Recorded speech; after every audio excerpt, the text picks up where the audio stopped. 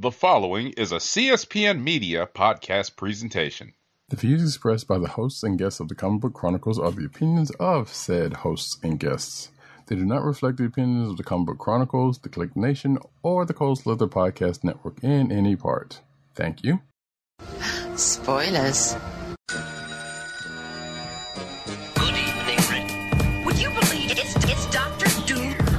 What's on your evil mind? Hold your insulting tongue and mark my words well. How about this rumor that you are really Iron Man, Mr. Stark?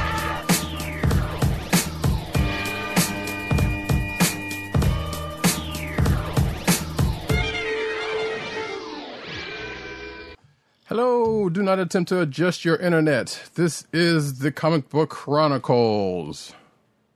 What's up, everybody? Hold on, I don't have the right sound. The sounds up. Look at that. Look at that.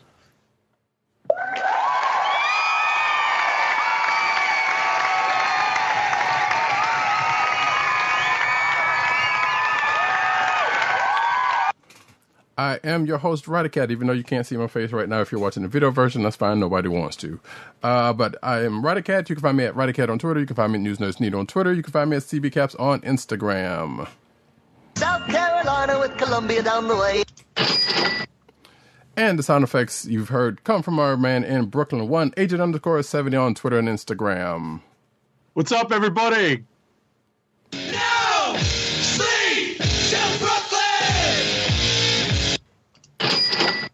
I had another one for you, which I think you have already, but I forgot to pull up my sound effects for it, so it's fine later on. But yes, this is the Comic Book Chronicles, which you can find at the Cold Slither Podcast Network. That's CSPN.us. Do it today. You could also find us on your podcast perusal place of choice, whether it be Google Play, Apple iTunes, aka Apple Podcasts, Spotify, or the Cold Slither Podcast Network's SoundCloud page. Make sure to hit like and subscribe and leave the 5-star reviews. Yeah, all of that. You know what? I'll save the live stuff for later on, and so we can just go ahead and get into Mellow. What does? Oh, we can go ahead and get into the books of the week, starting off with Miss Marvel, Beyond the Limit #4. Miss Marvel Beyond the Limit #4 is written by Samira Ahmed, with art by Andre Genole and color art by Triona Farrell, and letters by, of course, our very own lettering paisan, VC's Joe Caramagna. So this is the penultimate issue, if I'm not mistaken. Yes. And we get one piece of information that we did not get, that we haven't fully gotten, and that is the backstory on how this other, I don't want to say fake Miss Marvel, but this other Miss Marvel comes into our universe and why she has a beef out on our Kamala. Right. So we pretty much get that backstory, and as I was telling Agent 70 before the show, if you look closely in one panel, you can see a kind of familiar looking set of bracelets that an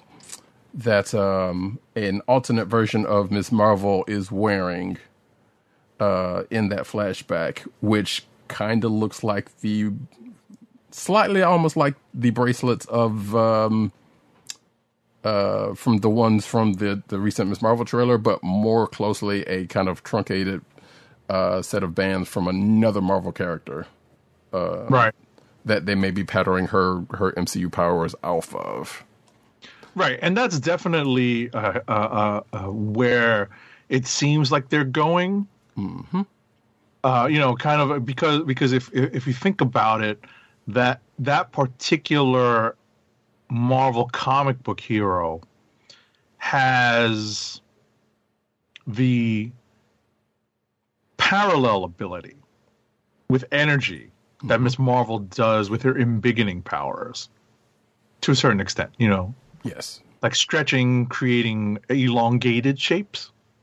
So, it's an interesting thing that they would try to adapt Kamala Khan into kind of a hybrid of the two characters.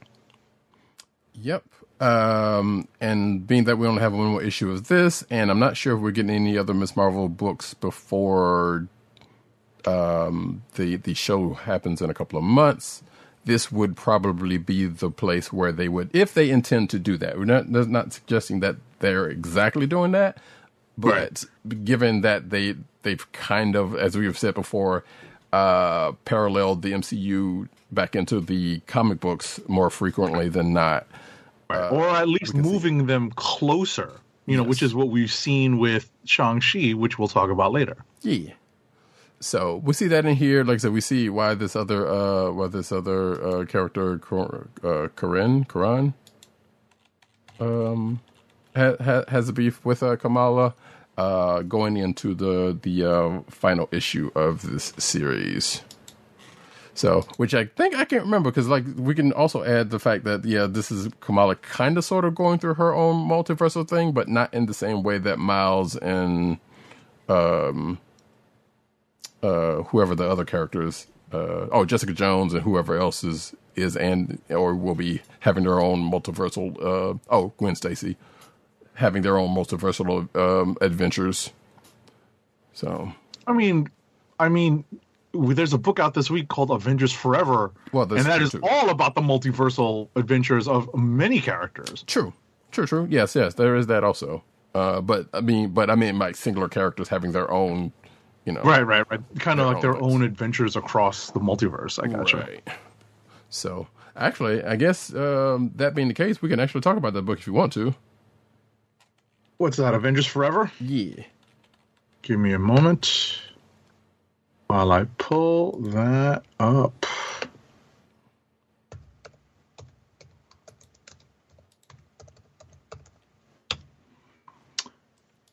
Gonna need a moment to pull this up. I apologize in advance for tonight. All right, so Avengers Forever number 4 is written by Jason Aaron. Art is by Jim Towe, Towe, and Guru EFX is on colors. Letters are by VC's Corey Pettit. So, I don't think Roddy Cat is that familiar with a Jason Aaron's Thor run, which is where we were introduced to this distant future of Thor. This is the God Butcher and the three versions of Thor story. So like the King Thor, this is these are daughters of the late or the very far flung into the future King Thor. Right. So I did read. I think I read that 4-issue King Thor miniseries where they were in. So I did read enough to know that. I gotcha. I mean, they were introduced in the Thor run, but that definitely provided the capper to that, to that story, to that point. Right. That so I was familiar from. So yeah. Right. So at least you're familiar with them through that, and that's a good thing because ultimately they've actually proven to be fairly interesting, even though they're kind of stereotypical because they do, kind of occupy certain tropes, as it were. They're like 3 aspects of him, right?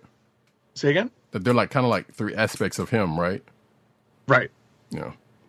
Right. And, it's interesting to read through this and kind of pick up where we left off with the characters and then see them being brought into the fold of this Avengers Forever story. And, it's hard to spoil because there's just so much going on. There are just a bunch of variant characters being tossed about and put together and knocked against each other. It is very much like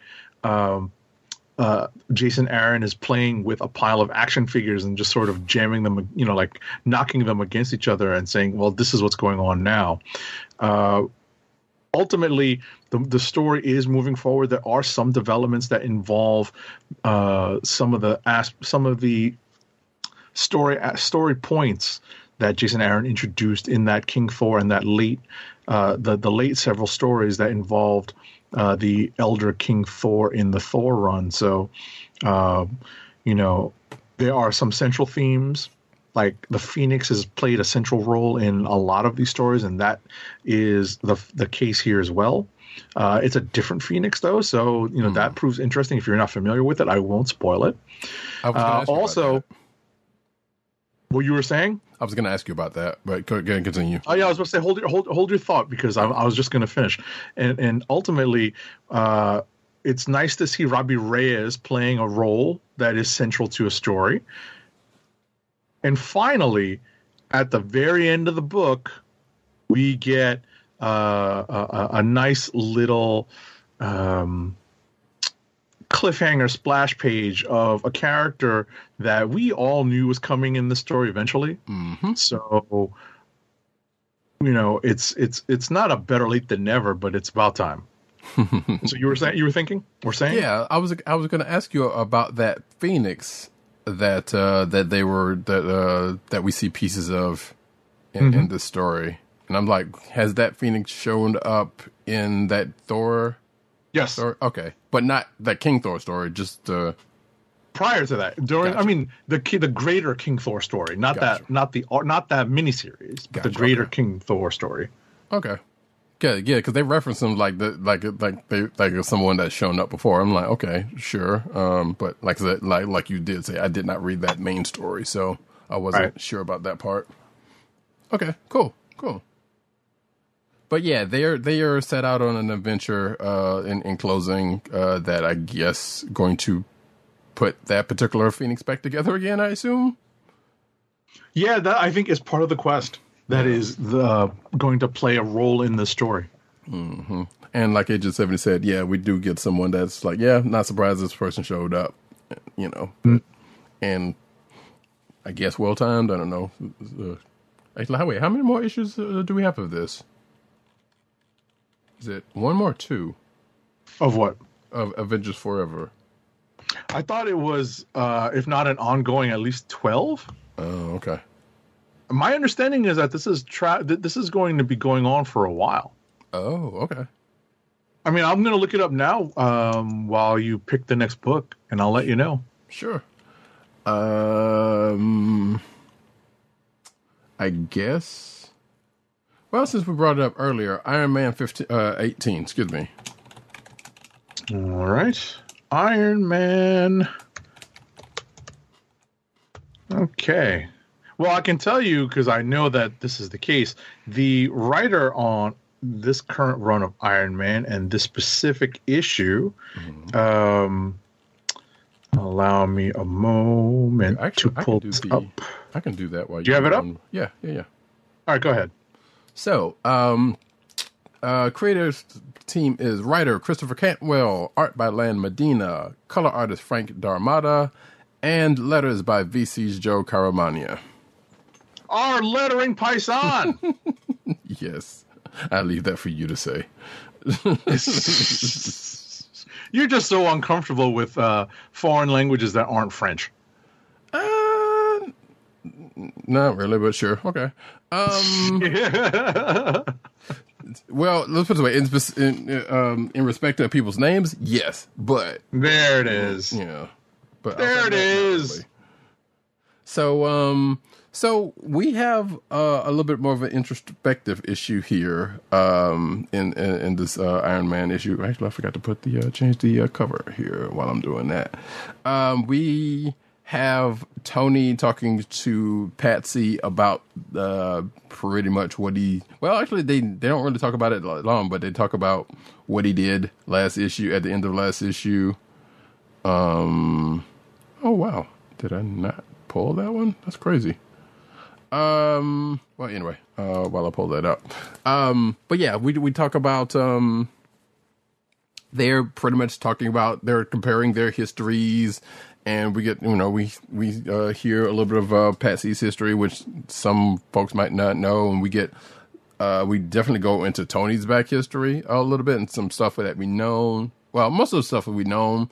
I feel like there was one shot in there that was kind of lifted from the MCU. Or seemingly lifted from the MCU when he's in the garage, kind of walking. But But there's also a couple of good panels of the Mach 1 and the Mach 2 armors that I pretty much enjoyed outside of that. And as I was telling Agent 70 before we started, like, we know where this is going because we know there's a thing that's going to happen. I thought it was going to be in this issue between the two characters, but obviously they have to get past this one particular point. But it still seems kind of weird, even them basically using this issue to try to flesh some of that out before pretty much putting things back in the box. And that part kind of feels like it came kind of rushed to me because, as we know, Tony had cosmic powers. He had kind of gone a little loopy with it and pretty much did the same thing that Korvac did many, many moons ago in the pages of the Avengers, and setting that right in a similar fashion with one little wrinkle, similarly in the pages of Avengers. So I found that kind of amusing as a person who remembers that original story. But I don't know. What do you think about this one?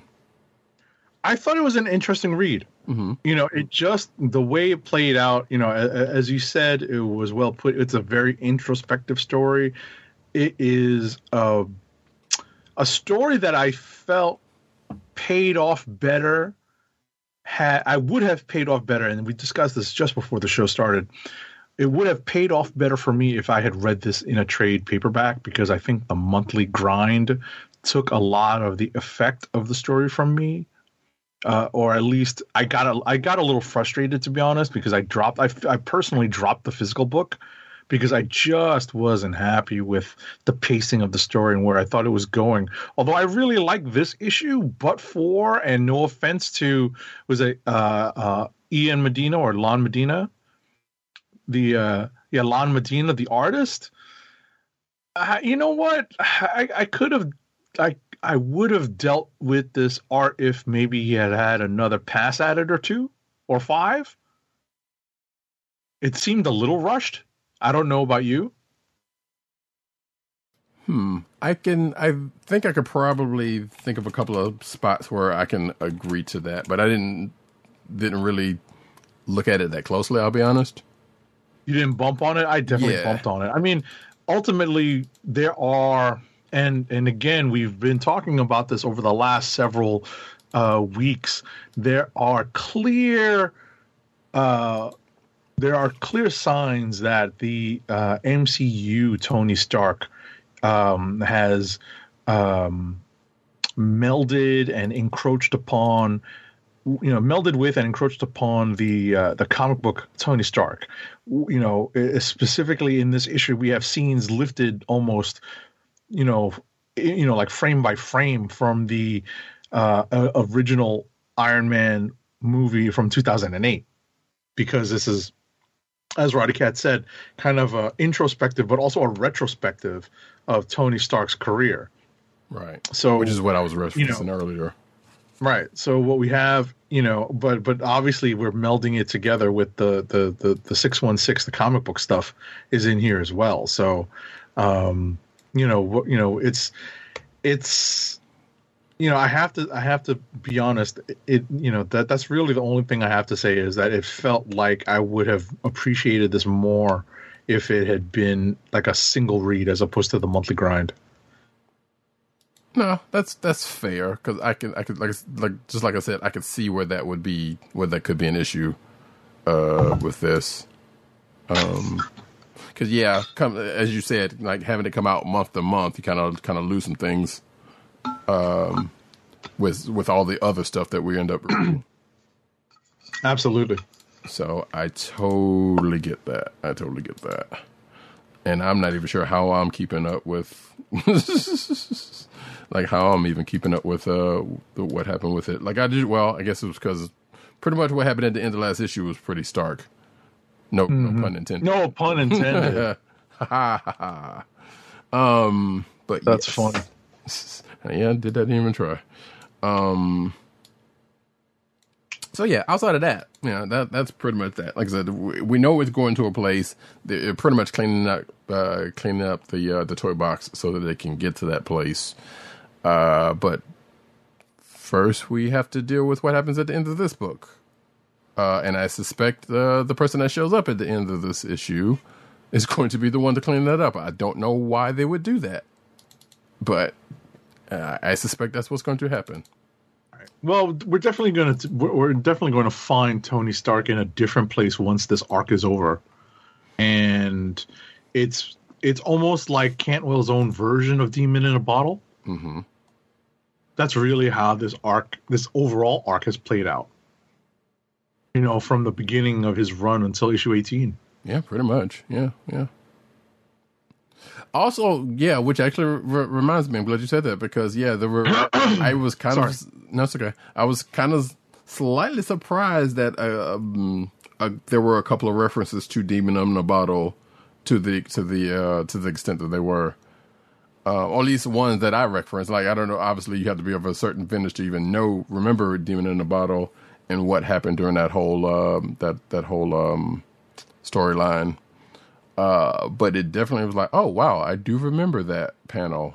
Like, or I remember that particular thing happening, or at least around that time. So that was kind of interesting. That there was a couple of shots that kind of reminded me of that, and the fact that I remembered it actually. That's the other thing, because obviously we read a lot of books, so there's a lot of things that we a lot of memories, a lot of things happen to meld together. Mm-hmm. So. But yeah, overall that, okay, it was a good read. Probably it would be interesting to see if this indeed does read better in trade, like you said. So I don't know if that'll ever happen, but we'll see. You want to throw up one more book, and before we go to wrap it? Sure. Just wanted to let you know, at least as far as the information that the limited information that we have, it looks like Avengers Forever is an ongoing. Oh, huh. Interesting. Okay. Obviously these things change, right, depending upon sales. Right. But as far as I can find out, Avengers Forever is in fact an ongoing. Well, that's slightly curious. I feel like it doesn't seem like it may have the legs that Savage Avengers did, and apparently will again. Nah, but not again. Yeah, we talked about the fact that they're bringing it back. So, but I guess we'll see. Yeah, it's definitely been an interesting book to read. All right, one last book. Want to do Shang-Chi real quick? Shang-Chi number 10? Shang-Chi number 10. All righty. Pull this sucker up. Shang-Chi number 10 is written by Jean Luen Yang. Art is by Marcus To. Let's see here. Credits page. Eric Arciniega is the colorist, and the letter on this book is VC's Travis Lanham. So I actually had a good time reading this because it brought back a couple of characters into the fold in terms of the main story arc. Obviously we've been introduced to these various characters in the Five Weapons Society, and they've been kind of split up over the course of the 10 issues, but just as the story intones, there is need for a family reunion, and that reunion is broken up into little bits and pieces over the course of this book. But ultimately, we visit with we visit with one Sister Hammer, who was an early antagonist and proved to be a counter to Shang-Chi. A counterpoint or counterweight to Shang-Chi. And now we catch up with the character doing something I didn't think, it wasn't even on my list of things for the character to do. I mean, that's like the perfect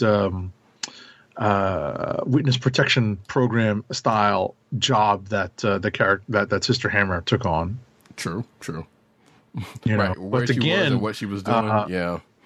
No, what I was going to say is, but again, Sister Hammer is brought into part of the story that has now emerged from the MCU side of things, and more so than when we first were introduced with Sister Hammer. And so the MCU side of the new Shang-Chi story is definitely front and center. We have in this issue, though, as I said, the reunion of sorts of the siblings, the Zheng Zhu progeny, all coming together. At the end of this issue, despite differences and recent differences of opinion and even what at least Brother Saber would deem to be a betrayal. Ultimately, they do end up having to reunite because they have a mutual enemy. That mutual enemy being their father, or actually their uncle. So, and that's pretty much where we get to at the end of the issue. I thought it was a grandfather or great grandfather. Was it the grandfather? I'm not sure. It was. Yeah, it's definitely a paternal relative, right? I forget. I think it is. No, it was You the might be mom's. right. It was a relative to the mom. Oh, it's the mother's father. Right. Yeah. Gotcha. Because remember, because he was like, "Yeah, I hate everybody who's your dad's. Everybody. That's right. Your dad. That's right. That's right. So. That's right. Yeah, because he's the Ta Lo native. That's correct. Right. So, but there is that, and yeah, I agree with you about this. How the interesting bits of this issue and the family reunion thing, and I guess they all have to come together. Also, well, I don't know if you mentioned this. Someone gets Star Ward, and that's not a term that is caught on, but let's face it, it is a thing. Yeah, absolutely. I did notice that. And the fact that someone else, and the fact that Shang-Chi kind of felt it, which, I mean, that's not a part of it, but still, an interesting side effect to that happening. So I was like, they seem to be doing that a lot more in the Marvel universe. That corporate synergy is a thing, or excuse me, that universe synergy is a thing. Seem like. But at any rate, that is Shang-Chi number 10. Still continues to be a pretty good read. We'll see where this storyline goes going forward. That being the case, we can go into rapid fire. Gonna spin it up. I ain't got time to bleed.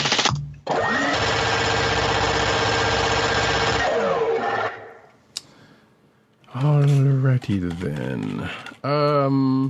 Well, since you only got a couple more books, go ahead and... All right. So first up for me is 10 Deaths of Wolverine number 5 of 5. So the 10 Deaths and 10 Lives of Wolverine stories came to an end this week. This issue is written by Benjamin Percy with art by Federico Vicentini. Colors are by Dijo. I was listening to the Marvel Pull List podcast this week, and I heard Ryan Panagos, Agent M, pronounce the name as Dijo Lima as the color artist on this book. And this book is lettered by VC's Corey Pettit.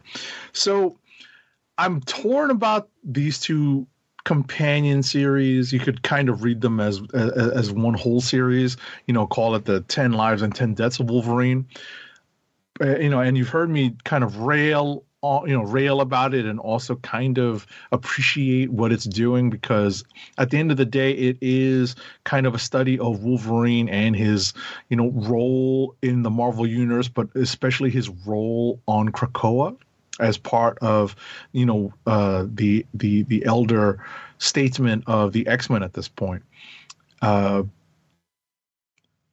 This issue, this series, and the two series together really do constitute a strict continuation. It's not a one-off. These are just continuations of several storylines that have been flowing through the pages of X-Force, Wolverine, and even a little bit of X-Men. Obviously, Benjamin Percy is on this book, and he is bringing a lot of the concepts that he was using in both Wolverine and X-Force and brought them into this book. So it makes perfect sense that he would that these stories would reflect the continuation of the stories he was doing in those two books.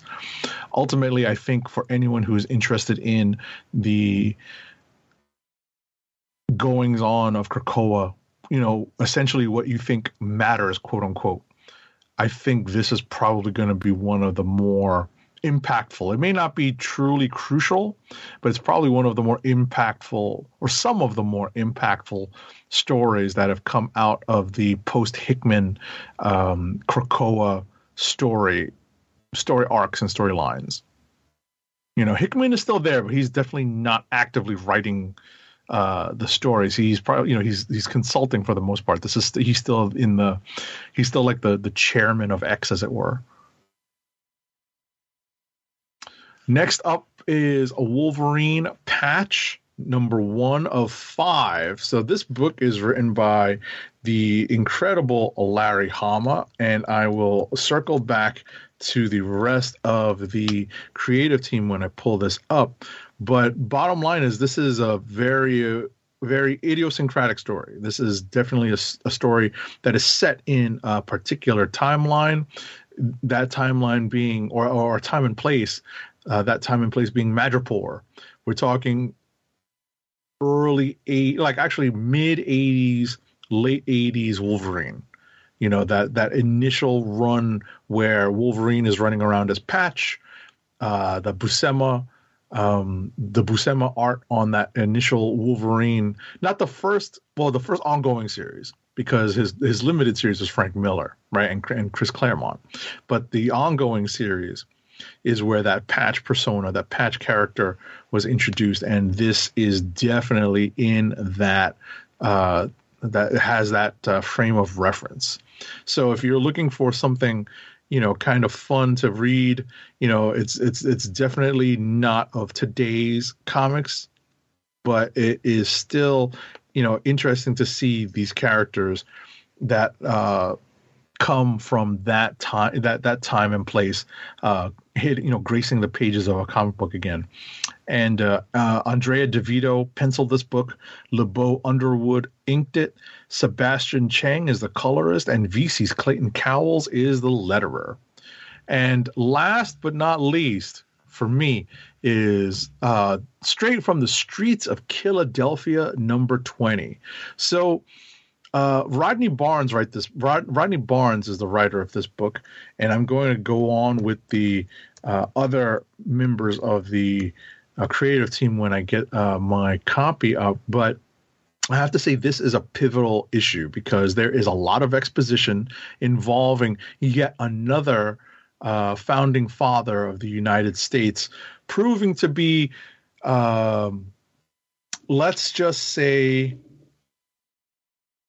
a part of something supernatural, but something separate from what we've been introduced to up until this point. Specifically, a founding father who is not a vampire, who is also not a lycanthrope or lycanthrope. Those are the two kind of main supernatural beings that we've seen, that we've been introduced to.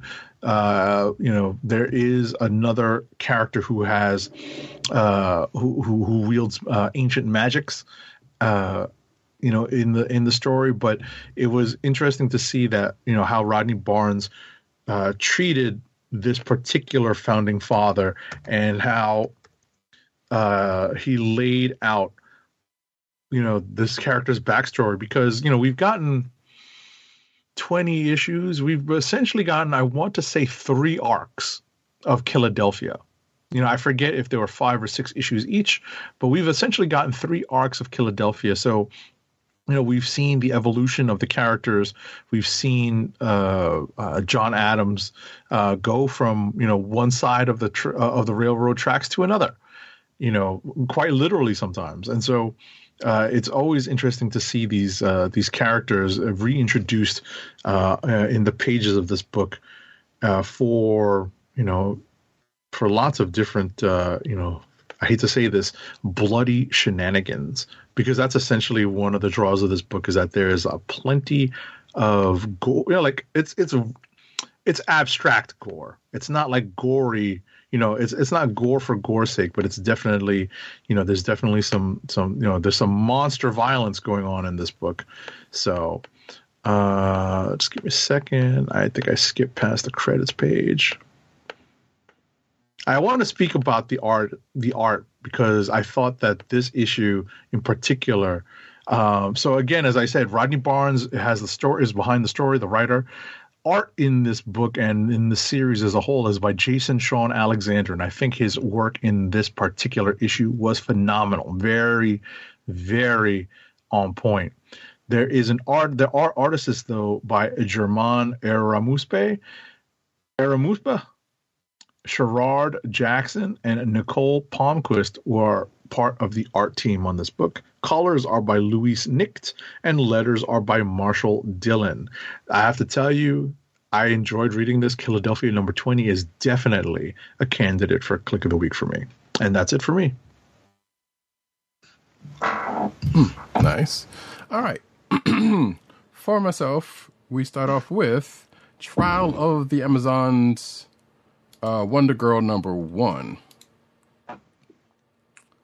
And, oops, that's the wrong book. That's the wrong... Right book, wrong cover. But it's fine. Don't worry about it. All right. Creative team is... Script and art by Joel Jones. Colors by Jordi Belair. Letters by Pat Brousseau. This is part 4 of the Trial of the Amazons of 7. Part 2 of this particular book. Part 1 of 2 of this particular book, though. And here we basically see where Yara and the Esquisitas, why specifically Yara and the Esquisitas end up going to Themyscira and entering the contest that has been put upon there. Part of it also is Yara.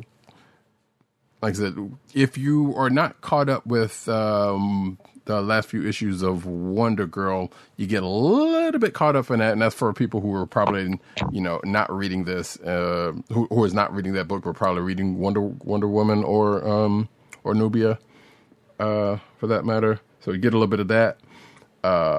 She's got a little bit of beef with the gods, and she's kind of wondering why the Themyscirans are quote unquote under the boot of the gods after all they've done, or after all she believes they're done. But like I said, she goes to this island with the rest of the Esquisitas, and we kind of get cut to the night of spoiler alert, Hippolyta's murder. But before she gets murdered, where they're at a feast, there was a nice little touching moment between Yara and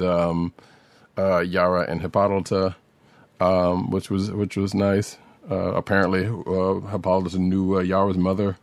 So, and then it kind of cuts to Cassie Sandsmark, who's heading up the investigation of Hippolyta's murder, and then it kind of cuts back and forth. It cuts back and forth between Cassie and Yara, but the rest of the book is pretty much more Yara than Cassie.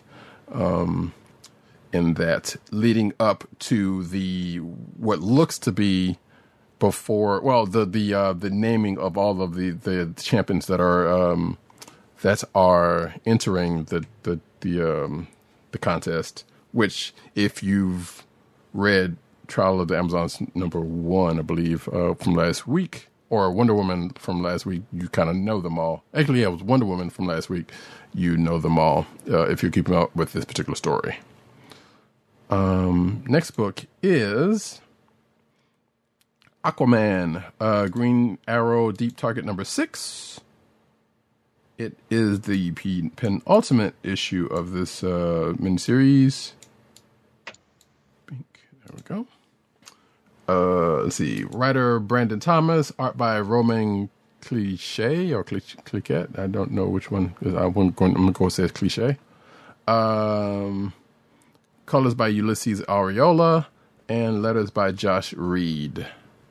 So, presumably after the the end of last issue, Ollie and Arthur are back in their own bodies, and they're pretty much going after an earlier version of this General Anderton who was with them in a later state, and seemingly look like they're cleaning everything up, but something's still not altogether finished.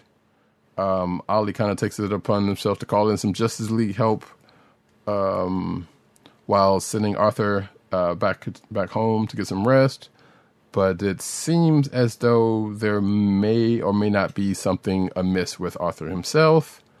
In everything that is gonna went on with it, there might have been another switch that happened. If you've been keeping up with this book, but I guess we will find out what the deal is in that is in the next issue, which will be the last one. Next book, Robin, number 12. Bing. Sorry, folks. If you're watching the video version, I got to do a little tweaking here and there for some stuff. Writer Joshua Williamson, pencils by Roger Cruz, inks by Norm Rapman, colors by Luis Guerrero, and letters by ALW's Troy Pateri. So the short strokes is that, last issue we saw the end of the tournament, and they and Damon and a crew of folks dealing with some loose ends involving the tournament. But Damien still has some beef with his mom and his granddad. His mom specifically in this issue, but he basically goes back to Gotham with a vial of this Lazarus Pit juice to potentially do a thing that may or may not have happened, but then ends up with a potential scrap and possible recollection. Not recollection. That's the wrong word I was looking. But basically, may have been starting to resolve some issues with he and his mom. Who at the end of this basically saying she doesn't like Flatline, who is the young assassin that Damien may or may not be smitten with, and she is right for this, because at the end of this we get a little tease as to what's going on that side, and that is also another tease to the Shadow War, which I believe is going to be starting soon, which actually goes into the next book, Deathstroke number 7. That's the wrong book. Where is it? There we go. Bing. Sorry about this, folks. Also written by Joshua Williamson, art by Steven Segovia, colors by Hi-Fi, and letters by Steve Wands. So we find out who Respawn is, or I don't want to say who, but what, but basically who and what Respawn is in relation to Deathstroke. We also find out potentially what's going to stoke the fires of Shadow War. I'll put it that way, because of this revelation. May have stoked the fires of this going forward, but let's just say it has something to do with the previously mentioned Damien and his family lineage. In relation to Respawn, I will say that. And at the end of this, there is a sudden but inevitable betrayal, but also a weirdly or at least to me, seemingly out of place, Dark Crisis epilogue that I guess is going to go into that whole thing whenever that happens. And I guess that is another thing that's going to be starting up soon. So I don't even know whether I read it or not. Who even knows? Who even cares? Next book, let's see, Icon. Apparently didn't get that one either. Great. Icon and Rocket Season 1, Number 6. Written by Reginald Hudlin and Leon Chills. Pencils by Doug Braithwaite. Inks by Andrew Curry and Doug Braithwaite. Colors by Brad Anderson. Letters by And World Design. So this is, I believe this is the last issue for season 1, if I'm not mistaken. I believe all of the Milestone Returns books have been doing that. Last issue, Rocket separately, and Icon and his, I would say, new lady friend, Ziamira, were in separate traps.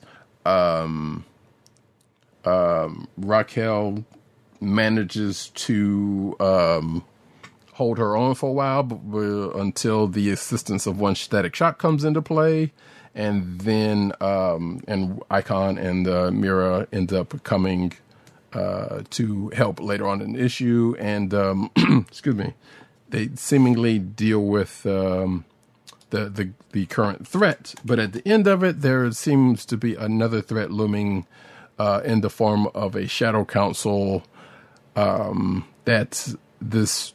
Well, a Shadow Council that is going to be continuing the story somewhere else. I'm assuming it's Hardware, because I believe that book is also rounding out the end of its season 1.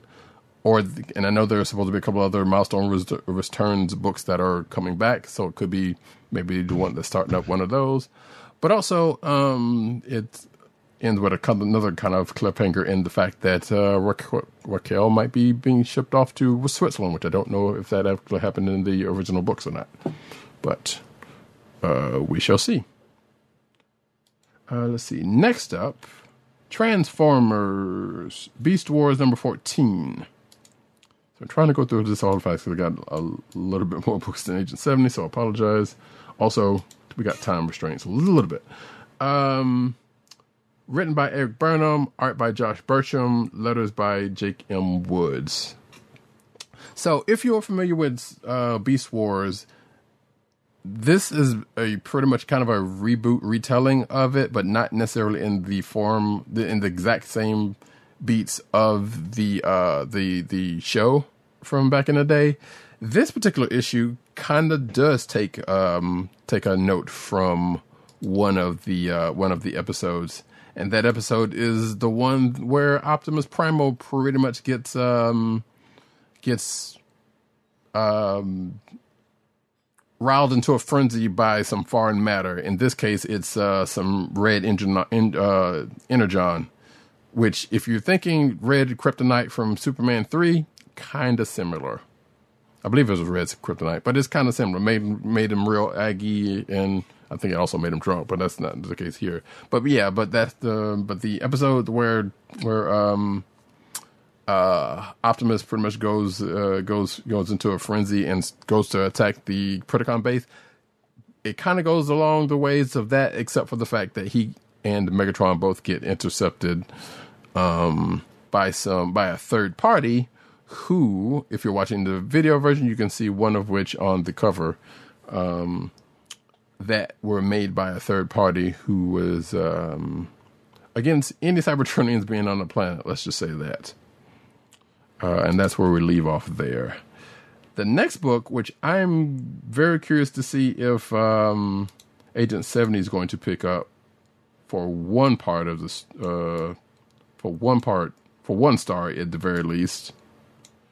Pardon me.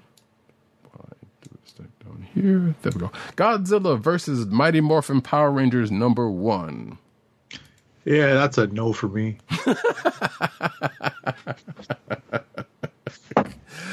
As folks may or may not know, Agent 70 is a big Godzilla fan, not so much Mighty Morphin Power Rangers. However, that's correct. However, I will say that this story that was done by Cullen Bunn, art by Freddie Williams II, colors by Andrew Dalhouse, and letters by Johanna Natalie, is actually pretty good and is a click of the week for me personally. I like both of those franchises. This is a Boom Studio / IDW collaborations, if you did not know, because one has one license, the other has the other. And of course, the crux of the story is that Rita Repulsa finds the MacGuffin that sends her and her crew and one of the Rangers to an alternate Earth that apparently has an Angel Grove, but also the King of the Monsters, Godzilla. So, and in that fashion, the rest of the Rangers end up following at some point. But before that happens, we get a nice fight between Godzilla and the Dragon Zord, which some would say could be Mecha Godzilla, but this is not going to count.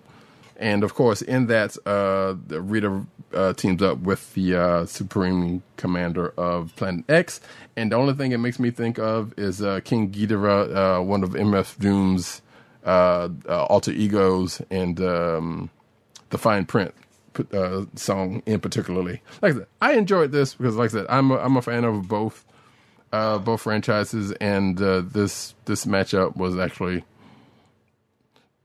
one that I didn't think I wanted to see, or I guess not matchup is the fight, but there's going to be a matchup at some point. So, next up, and I believe I'm rounding out my books here.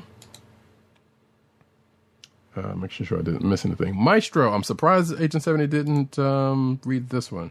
Maestro World War M #2. Couldn't get to it. Yeah, fair enough. I know we had a little thing with books earlier, so.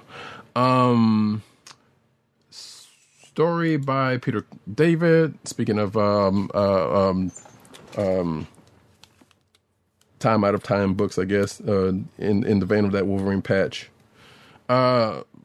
But anyway, writer Peter David, art by Herman Peralta, colors by Jesus Bertolf, and letters by VC's Ariana Mar. And no, I still have not read Future Imperfect. Just in case anyone was asking. But basically, Maestro, let's just say Maestro kind of has it out with Namor and his family under the sea. That kind of goes into a point. I keep forgetting about certain things where this timeline happens in this world, because there's a memory of the Illuminati that is brought up, interestingly enough, that happened in the 616, the main universe, but I'm not sure if this is the future of the 616 or an alternate future. I've never been too sure about that. Do you know? Because is Future Imperfect supposed to be in the actual future, or is it an alternate future? Say again? Is Future Imperfect supposed to be in an alternate future or the main future? It's hard to say. Yeah. Obviously, with the way the multiverse has kind of been expanded and the concept been expanded upon, the way I believe it was the intention of it was that it was going to be one of Hulk's main features. I can't say it was the feature. Sure. Okay. At any rate, that was a thing that kind of was interesting to me about that being brought up. Also, the fact that the Maestro is breathing underwater, but he's a Hulk, so I guess he can do anything he wants. So yeah, there is that. Without spoiling anything, just in case Agent 70 does intend to want to read this at some point. And my last book is Star Wars Darth Vader #21. Written by Greg Pak, art by Raphael Ayenko, colors by Alex Sinclair, letters by VC's Joe Caramagna. The main two things that happen in this book is that Sabe, who is one of Padme's old handmaids, still has a grudge out for Vader, and she has, let's say, tried to enlist a couple of members of she has put herself in Crimson Dawn and is enlisting a couple of members to further her own agenda. But first, she's trying to have a chat with them to find out what Vader is doing.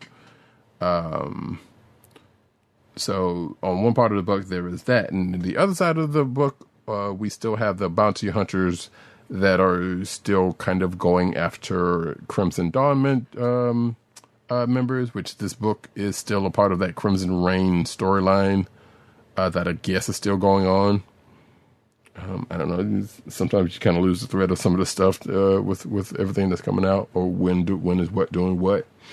But yeah, the bounty hunters that are under the employ of Vader are kind of going after some targets. There is some chatter amongst one or two of them about whether Vader will betray them or not before going into said mission. And said mission kind of tends to go a certain way for the most part. And I guess we will see what happens with that or how that finishes up. And that, folks, is it for me. Clicks of the week. Clicks of the week.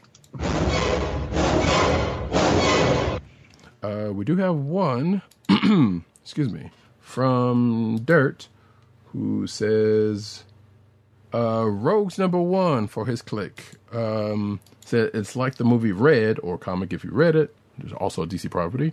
But evil. I still hate that oversized black label format, though. Yeah, I was looking at this book earlier, and I was like, I'm kind of curious about it. I don't know if I'll get a chance to read it, but I may take a chance on it. But basically, it's about Flash's Rogues Gallery and I guess things they get into.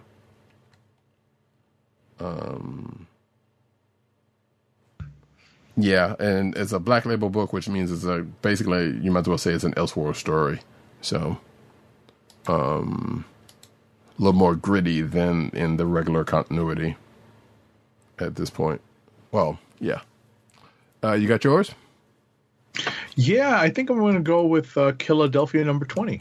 Even though I definitely liked some of the stuff that happened in Shang-Chi number 10, and I really did appreciate what was going on in Iron Man number 18, despite the fact that it felt like the art was left me a little wanting. Sure. And of course, I kind of regret not getting X Deaths of Wolverine and X Lives of Wolverine in hard copy in regular comic book form. I may end up trying to track these down, now that the series is over. I don't think it was like a hot seller, but I kind of appreciated, the continuation of the previous storylines and taking them through these books, those storylines, that is.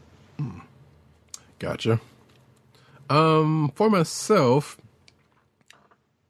I may have rounded out. I definitely say you might want to check out, if you're up with the Wonder Woman story and the Trial of the Amazons, definitely check out Trial of the Amazons Wonder Girl number 1, because the art in that with and the story with that with Joel Jones is great.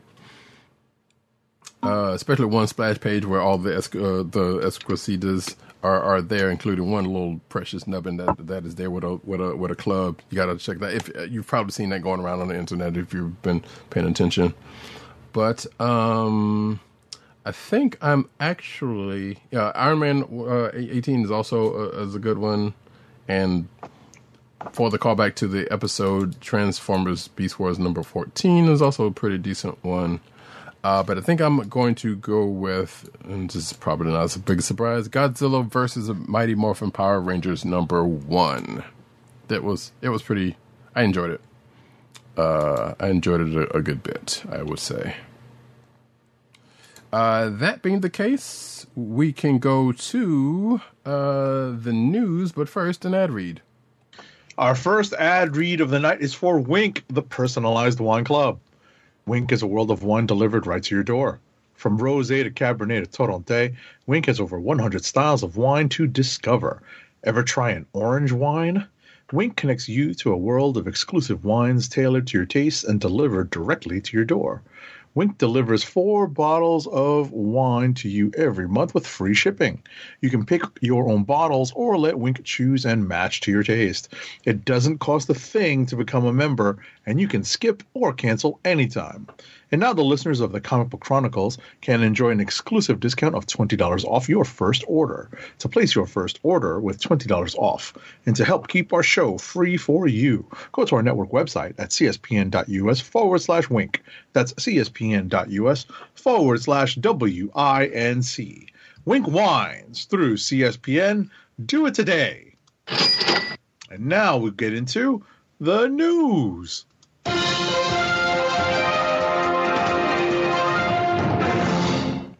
And we start off as we do every week with the cinematic news. The Umbrella Academy Season 3 release date has been announced, and it is apparently June 22nd. This article also goes into some stuff, I guess, in catch-up of which, or what's been going on, but we don't necessarily need to get into all of that. We just know that there is a teaser trailer out there, and we already know the release date for said show. Next. Scrolling.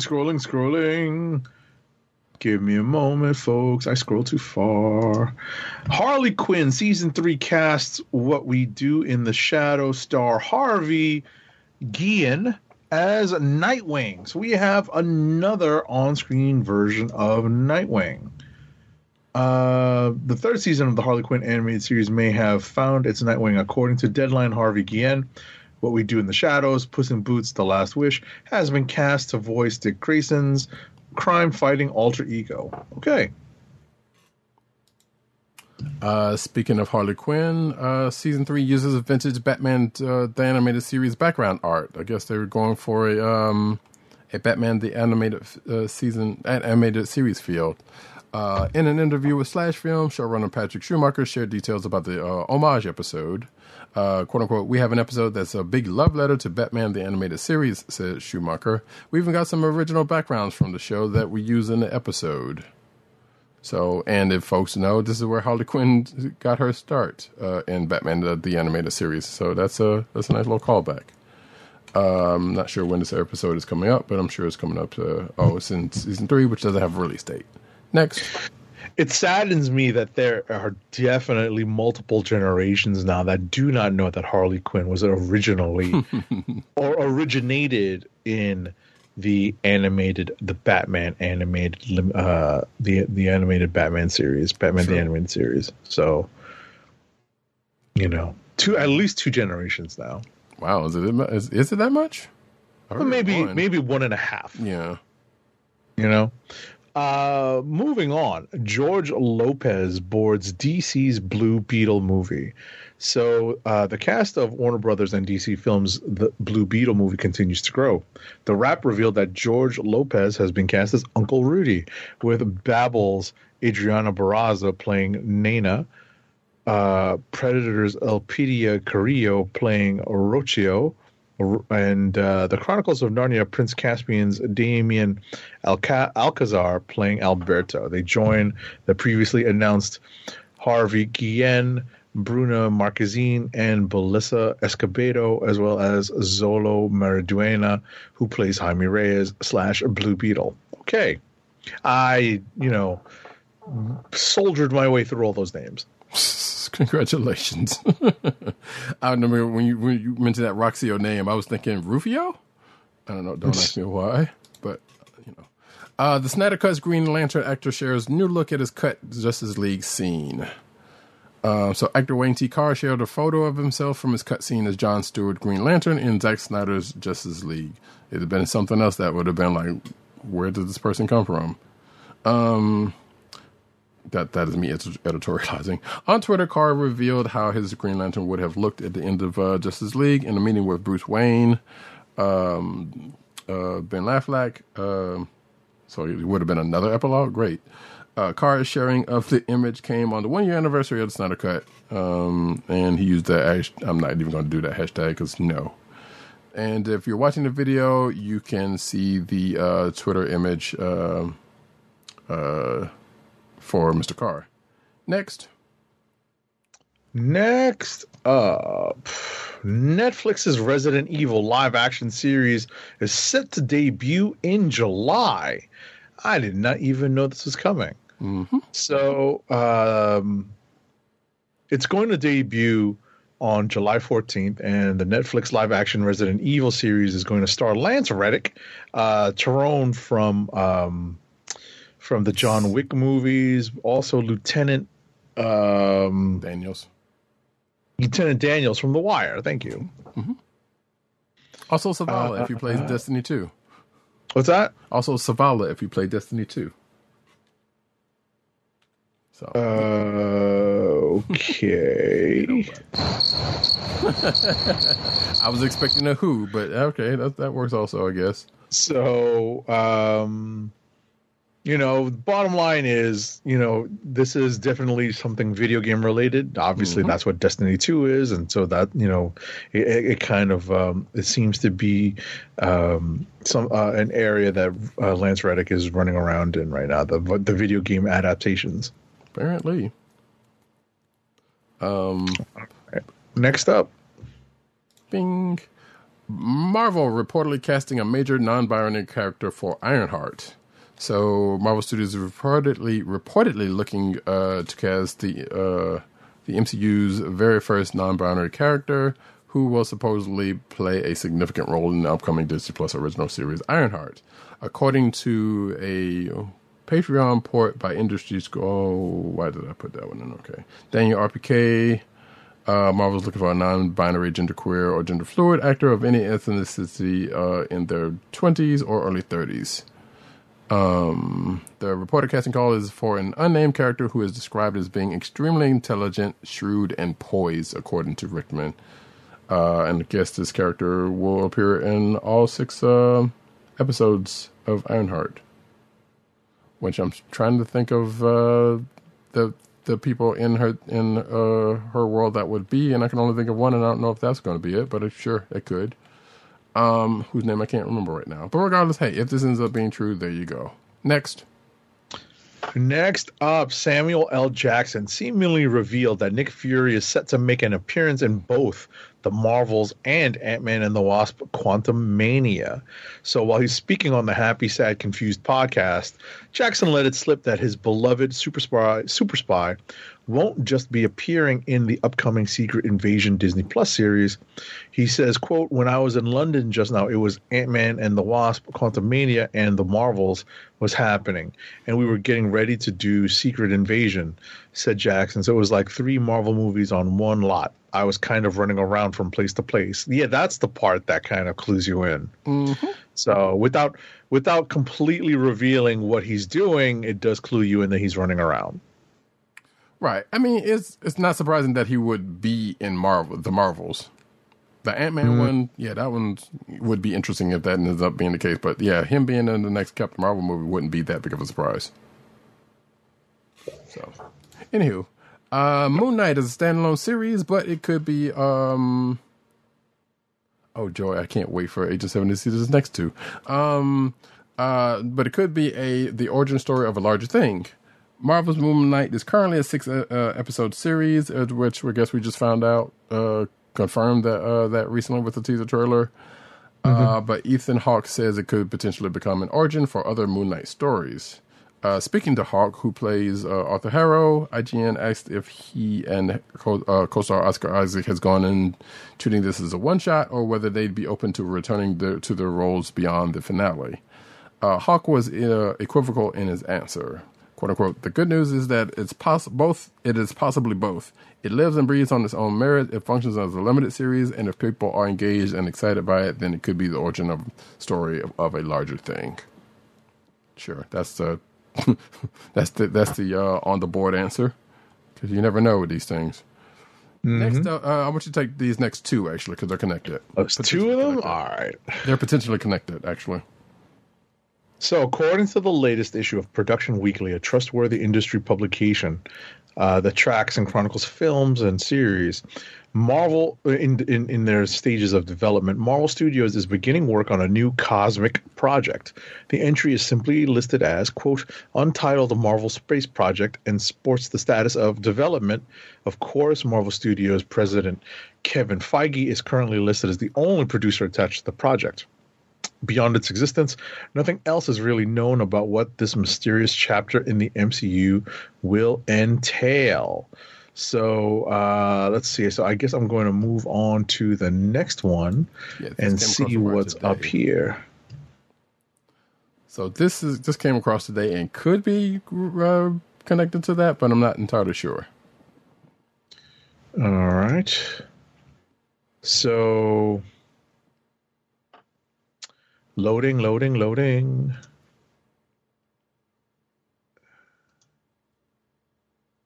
All right, so this is a Deadline story. Marvel is developing a Nova project with Moon Knight scribe Sabir Pirzada. Richard Rider, a.k.a. Nova, looks to be joining the Marvel Cinematic Universe as sources tell Deadline that Marvel is developing a Nova project with Moon Knight scribe Sabir Pirzada on board. Right. It's unknown for now whether this will be developed as a feature film or a limited series for Disney+. As always, Kevin Feige, as I said earlier, will produce. It'd be interesting to see if they go with Richard Rider instead of Sam Alexander. So, I'd be kind of curious to see what direction they decide to go in. Right. And even as I read this, I'm like, this is what this article is speculation that it could be Richard Rider. They could very well be going with Sam Alexander. Or they could have both. Like maybe it could be a Marvel situation where it's like, hey, Rider was the first and then grooms young Sam as a new Nova or something. Definitely a possibility. Yeah, so we don't know, but I figured Agent 70 would get a kick out of this being a big Nova fan. I'm not a big Nova fan, but at the end of the day, it's nice that the character is getting some shine. And before we move on, I just wanted to say I was never a big Nova fan, but I appreciated Richard Rider's development during Annihilation. That was the big thing. Okay. It's not like I was reading New Warriors. Shout out to Matt Wang 97. Indeed. All right. Fair enough. Next up, The Incredible Hulk will be streaming on HBO Max starting on April 1st. And that would be the Ed Norton movie, not the Ang Lee movie, if I'm not mistaken. So there you go. If you missed it, if you missed it the first go around, it'll be on HBO Max as opposed to Disney Plus. Go figure. Next up, you got to hit 88 miles an hour to find out that Star Wars, The Mandalorian, is about to have Doc Brown on set. Christopher Lloyd is joining The Mandalorian, so he is on the call sheet for The Mandalorian. It's current as it is now currently filming its third season in Southern California. Details for the character are being kept locked in the trunk of a DeLorean, but it has been described as guest starring in nature. Lucasfilm could not be reached for comment. Hey man, just let him jump in. That's Jim from Taxi. Also, I was about to say he probably won't be looking for the Genesis device. So maybe something close to it. Who knows? Daniela Melchior in talks to join Fast and Furious 10 cast. Ooh. Ratcatcher. I remember the Suicide Squad, but at the same time, let's put it this way: it's the only other woman in Suicide Squad outside of Harley and Amanda Waller. Right. Yeah. So this report comes from The Wrap, who unfortunately doesn't have any character details on who Melchior would portray. Because sure. So we don't know if this is the case or not. Well, we don't know what's the case is in his. I wouldn't be surprised, put it that way, if it's another, because they're getting pretty much everybody else. Next up. So I'm not sure what part of our demographic watches Riverdale, but here's some news for you. So these are spoilers for Riverdale Season 6, Episode 6, Chapter 101, Unbelievable. Apparently in this episode, Betty Cooper and Archie Andrews gain some superpowers, and that's a little on the wacky side for me, but at the same time, pretty sure we've seen Archie cross over with all sorts of superheroic characters with powers, so actually, nothing's ever really out of the realm of possibility with those kids in Riverdale. Well, actually, ended up both of them and the rest of the crew ended up actually getting comic powers in the comics.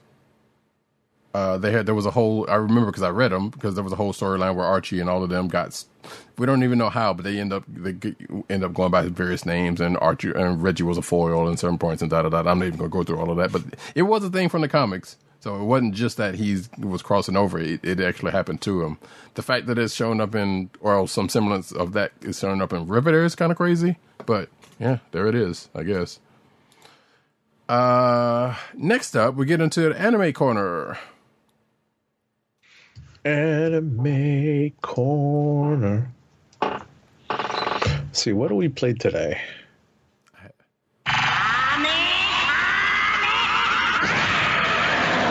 Sure, that works. Gundam 00 anime gets revealed Chronicles CG anime. So the Gundam Figures Live event revealed on Thursday that the Gundam Mobile Suit Gundam 00 anime is getting a new CG anime project titled Revealed Chronicle. Seiji Mitsujima, the director of the previous Gundam 00 anime, is reuniting with staff for stories that weren't told in the original anime. The event unveiled a teaser trailer for the anime and the new Gundam devised Exia model at a certain point in the video, of which you can find in the article in the show notes, if you are so inclined. Next. Spy X Family Anime's video reveals previews theme song. So the official website for the television anime of Tetsuya Endo's Spy X Family manga began streaming the full promotional video for the anime on Friday. The video reveals and previews the anime's opening theme song, Mixed Nuts by official Hige Dandism, and the ending theme song, Kigeki Comedy by Gen Hoshino. So, yeah, this is apparently we've talked about this before, that this is a popular manga that they are now putting into an anime.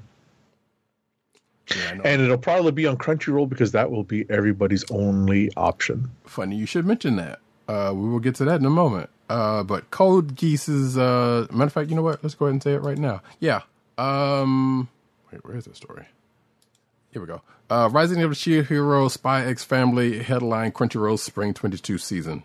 So yeah, Crunchyroll announced its initial lineup for the Spring 2022. The aforementioned Rising of the Shield Hero, Spy X Family, Requiem of the Rose Queen, and Naruto Next Generations, and a few others to be said are coming in late March and April. And if you go to the article in the show notes, you can see the listing of what is coming during the spring season. Sadly, I am not seeing Fire Force Season 3 in this. But I am looking forward to Spy X Family because I've heard good things about it, and I know I have a friend of mine that's reading the manga. Anyway, you can get that Code Geass story if you don't mind. Code Geass director's new anime, A Stab Life, sets Crunchyroll premiere date. So, A Stab Life, Great Escape will soon premiere on Crunchyroll on March 23rd, 2 weeks before the anime begins its television broadcast in Japan. Yeah. Next up, Netflix is releasing a Tekken anime series this year, and there's a teaser trailer for it. Sadly, no one got thrown into a volcano. But nevertheless, Tekken Bloodline is the anime that is coming later this year. And the series was revealed in a 1.5 minute official teaser trailer. There's no exact date or mention of the episode count, but the summary reveals that it will focus on Jin Kazama, who joined the series as a character in Tekken 3. Wait, I thought this character's been there. For those who don't know, I believe he is the grandson of Heihachi or something like that. I don't remember. Regardless, there you go. Yeah. Next up, Adult Swim orders 2 new FLC El Fooly Cooly series for Toonami's birthday. So the anime-heavy programming block celebrated its 25th anniversary the other week. And, if you're a fan of this anime that I had a lot of trouble getting through, good for you. Yeah, it's a weird one. I did mention that to you. It is a very weird one. One Piece teases a confidential live-action reveal with intriguing photos. Apparently, there's a Twitter with a spyglass and a confidential and a bunch of papers and Luffy's straw hat and some rulers and whatnot. With the date 3/28 Monday. March 28th. Looks like it's an image of Cape Town, South Africa, where the live-action reboot is currently being filmed also. So I guess that might be when this is coming or something, or a trailer for this coming, probably, more likely. Who knows? We'll see. Next. Ray takes the spotlight in a new trailer for Detective Conan spin-off Zero's Tea Time. Netflix confirms a release window for this show with a new trailer showcasing the spin-off anime's opening and closing theme. So this is Detective Conan Zero's Tea Time. It's going to stream worldwide on Netflix sometime in July of this year. So is there an Andy Richter as well? Boom, boom. Moving right along. I see what you did there, though. Jujutsu Kaisen Zero soars to number 2 debut at domestic box offices. I've seen that movie come up on my timeline a few times over the course of this week. But yeah, it says that it made some money from the Thursday preview. That was on March 17th, followed by more money the day after and the whole weekend prior after that. And it's basically giving the Batman a run for his money here in the States. I have not yet to watch it, and thankfully it has not been spoiled. But yeah. I was invited to go. I was tied up, had a meeting the same night that it would have been a movie protocol night because of the opening night on Thursday. So, but I literally had a meeting that abutted right before our show tonight on a Thursday. That is, gotcha. So I did not have a chance to go watch the movie with one of the members of my anime committee, so advisory committee. So I was told that it was good. I need though to refresh my memory because Jujutsu Kaisen was one of the first animes that I worked my way through because there was only one season. So it's been a while since I've had to give any thought to what was going on in that in the story. From what I understand, it's prior to the events of the season, so I might not have to. That's why it's a zero, right? But at the end of the day, it's more about what I was going to say is that it's more about like understanding like the whole idea of the curses and how they work. I see. Okay, well. Not so much story wise. It's more about like why the story's being told and what the mechanisms are for like how things are happening. I feel like it might explain that, but yeah, sure. Going into it with a little bit something that won't hurt.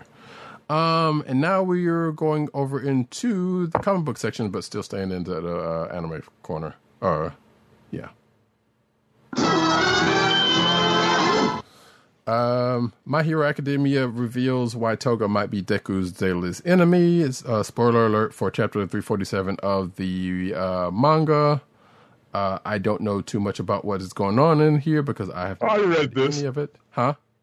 I read the manga. Okay, so you're already up on it. Mm-hmm. Okay, is it good to that point? Yeah, it's pretty crazy. Like from between where the anime leaves off and where the manga is now, it's a pretty wild story. Mm-hmm. And I can only imagine what that's going to look like animated. It's definitely a superhero story. There's lots of action. There's lots of fighting. It's definitely that type of shonen. It's not like a day in the life shonen or a school shonen. This is a hero.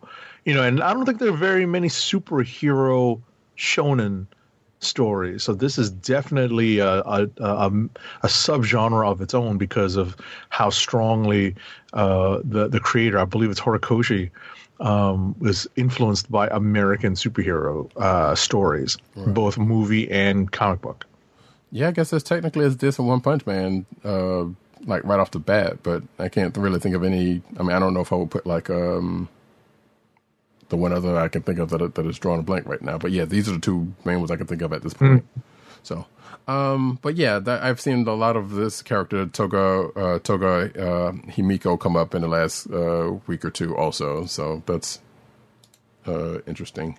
Next up, though, JoJo's Bizarre Adventure spinoff kicks off new multi-part story. This Thus Spoke Rohan Kishibe will return with its multi-chapter 10th story. So here's another anime I haven't yet started. So thus spoke Rohan Kishibe, the longest-running JoJo's Bizarre Adventure spin-off, will return on April 5th with a new multi-part story.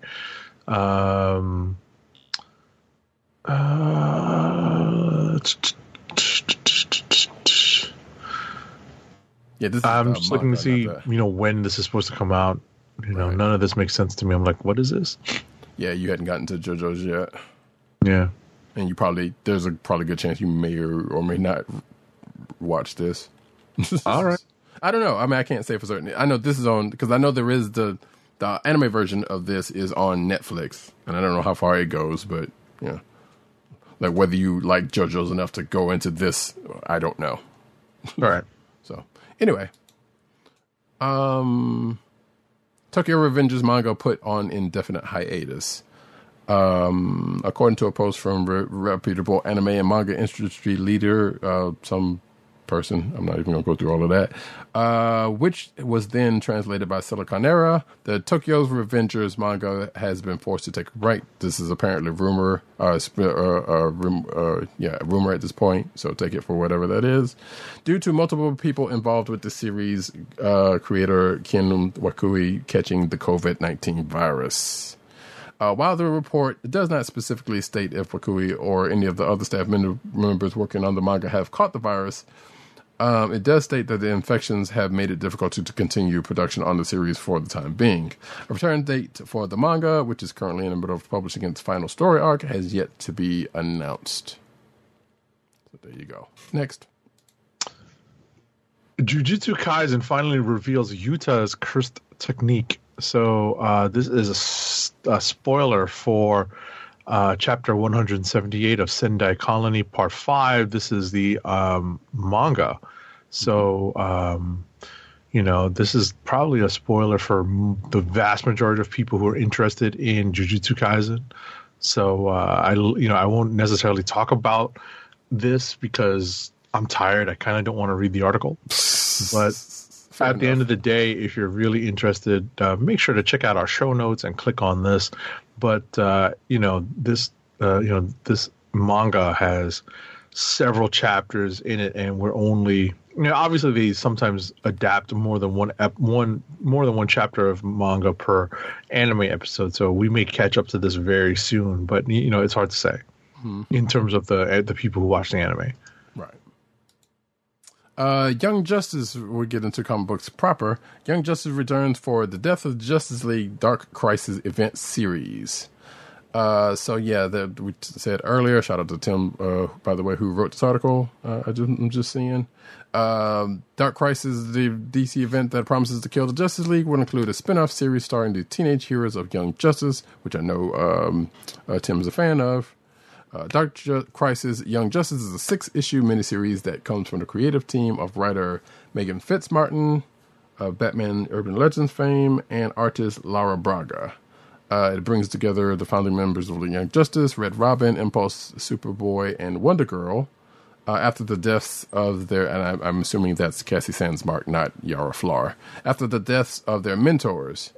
The series will find the trio missing after the Justice League's funeral, with Wonder Girl leading their search party. According to South Wire, the heroes are lost on the world of their dreams, one they may not ever want to leave, according to this. Do we have...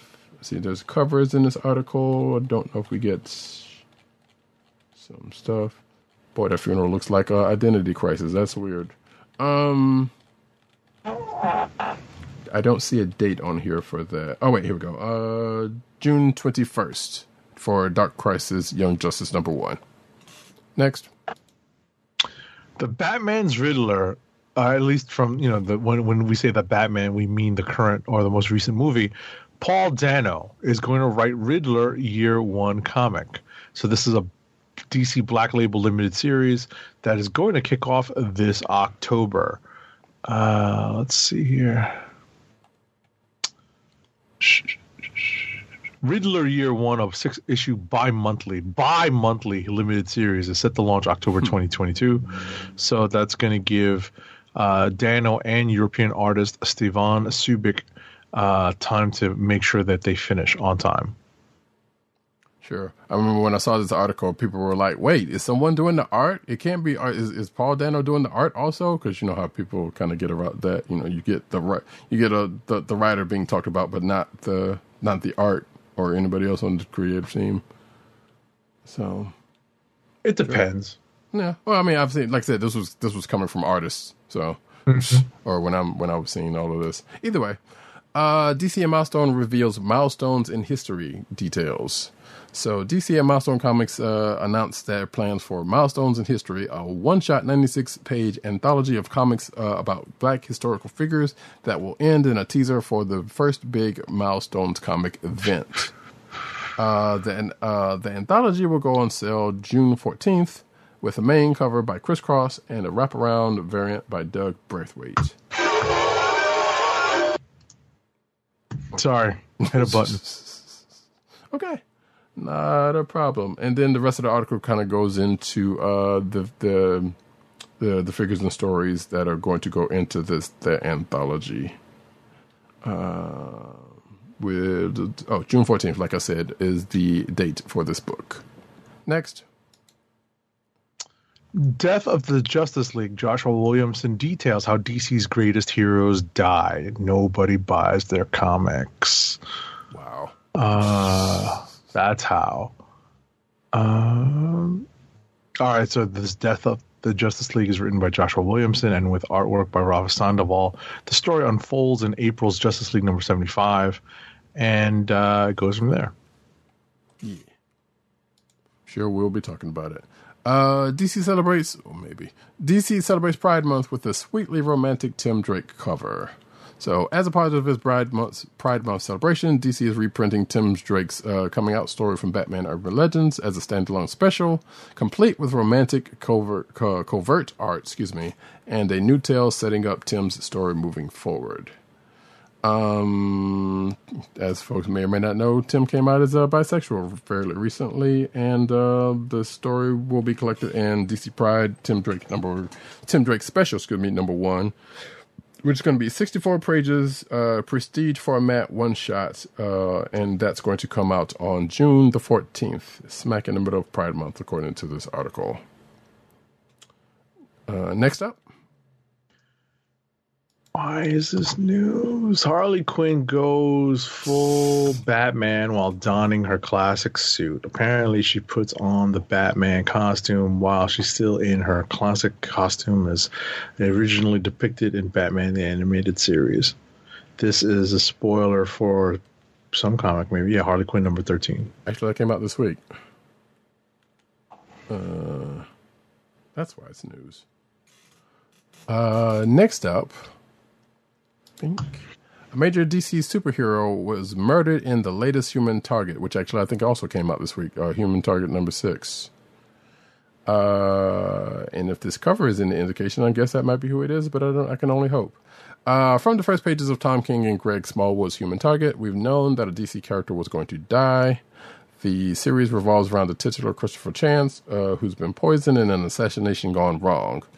Chance has 12 days and 12 books to live and to solve his murder. But by the end, we are absolutely certain he'll shuffle off this mortal coil. In books 6 came out this week. He's not the only one, and the rest is spoilers for this week's issue of Human Target. Next. So the Suicide Squad Killed the Justice League video game is now officially delayed until spring of 2023. Just be glad, you gamers, that it's only a year. Yeah, give us some more time to bake. Sometimes that happens. Yeah, I know that other that Gotham Knights game also got pushed, but that's still coming out this year. So that's this one was a more significant push than that one tends to be. But I think that one might have started earlier. So either way, Xbox Game Pass Ultimate now includes 3 months of Marvel Unlimited comic book subscription. Apparently. So if folks are familiar with Game Pass Ultimate, that's when there's a bunch of free games that you can peruse in Xbox's library, but also that comes with some perks, sometimes with like Discord subscriptions, Spotify subscriptions for a couple of months and whatnot. This is Marvel kind of getting in on the act and adding 3 months of Marvel Unlimited. So that's pretty cool. It might be out there now. I'm not entirely sure, but but it's basically, it says it is coming. It says one important thing to note that you must be a new, of course, Marvel Unlimited subscriber to take advantage of this deal, because that's how most of that stuff ends up going. Next. Image Comics reveals do a Powerbomb series from Wonder Woman Dead Earth creator. If you're a fan of the world of professional wrestling and happen to also love gorgeous comics, you're going to be over the moon with Image Comics' new series from writer and artist Daniel Warren Johnson, who's cool, colorist Mike Spicer, and letterer Russ Wooten. The new series is titled Do a Powerbomb and will run for 7 issues, and it tells the story of pro wrestler Lona Steel Rose, who's currently holding the most desired championship in the world, or at least that's what she thinks. The series looks drop dead gorgeous. This is all some fucking opinion. And you can check out a preview of the first issue starting on the next. Oh, Jesus. Fine. Agent 7 is a little cranky, a little tired. It's okay. Marvel ushers in Judgment Day event with Eve of Judgment number 1 Prelude coming in June. So we all know about Judgment Day. We know it's coming. It's the event that's being written by Kieran Gillian and artist Valerie Sheedes. I'm assuming that's Valerio. That's just a typo. But it's 6 issue limited series in July. June 29th is where the Prelude AXE Eve of Judgment is number 1 is slated to release. Yeah, that's pretty much that. Next up. So we're doing the Hellfire Gala all over again this year, and now the X-Men, Avengers, and more are looking quote-unquote fabulous in the new 2022 Hellfire Gala variant covers that are going to be arriving this June. It's literally almost right around the corner. Like, we're already almost in April. So it's definitely something that, we'll see how successful they are the second time around.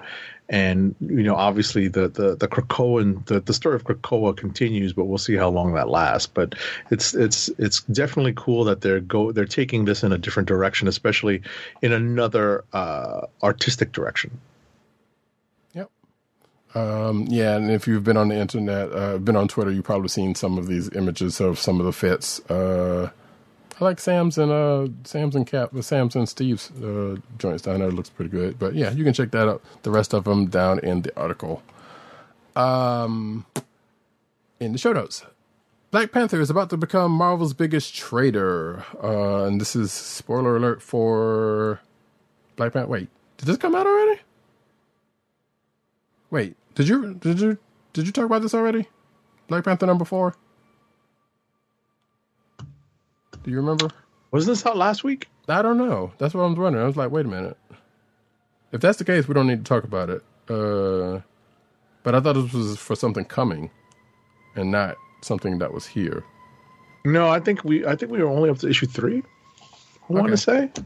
Well, here we go. So in June, the June solicits, the publisher revealed that Wakanda could be headed for potentially dangerous chapter of history. After the Black Panther is thrown out of his company by a group of militarized leaders. Then the plot to synopsis is for Black Panther number 7, which is coming out in June. We don't necessarily have to go through talking about all I think what it is that ultimately, what's been going on in the first several issues, I think leads to this particular story point. Gotcha. And I guess somewhere in this article is probably spoiling something for the last issue that's coming out. I got you. Okay. Which now that I think about it, I don't remember if I read. But so I'm just going to skip that and move to the next story. Next.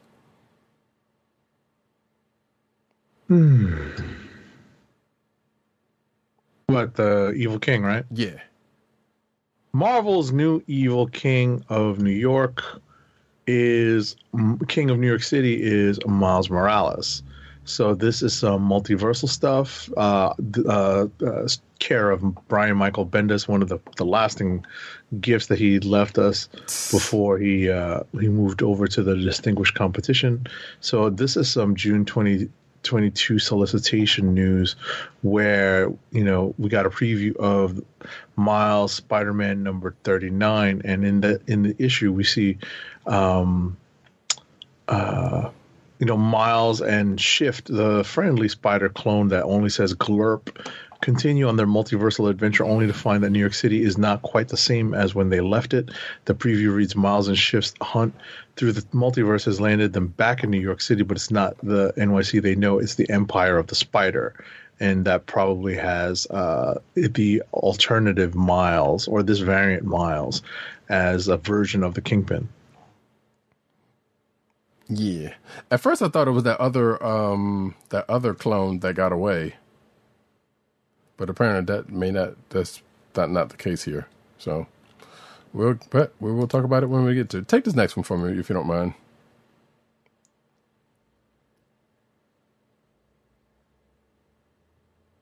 I'm getting it open now. Really? All right. So the first Marvel comic just sold for over 2 million. Getting the article up now. So 1939's Marvel Comics #1 was the company's first comic, and an extra special version of it just sold at auction. So let's see here.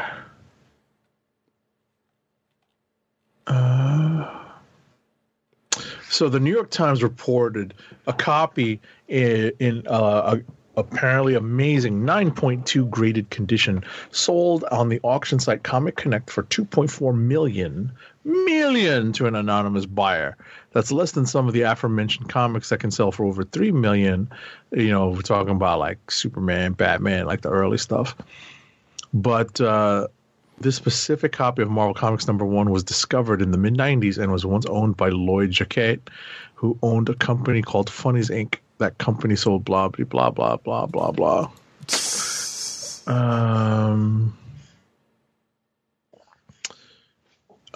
Yeah, so apparently, it was found in this dude's collection, and he was an important part of comic books in the early times because his company sold artwork to comic book publishers, and this specific comic has Jacquet's notes on how much his company owed some of the book's artists. So it's quote unquote a pay copy of Marvel Comics #1. Right, gotcha. This actually, because when I saw this article, it kind of reminded me of something I was going to bring up, but I'm not going to do it now. And the keeping of comic books and how early on I never did properly until later on. But like I said, that's another. Oh, you mean like learning how to store them? Right. And that's a fact of life for everybody. I know, but I'm saying unless you have like an older sibling or an older relative or an older friend that shows you, from jump and is able to help you, get a supply of comic book supplies, comic book storage supplies. The vast majority of people who are like casual to let's say newsstand collectors left their comics in piles. Me.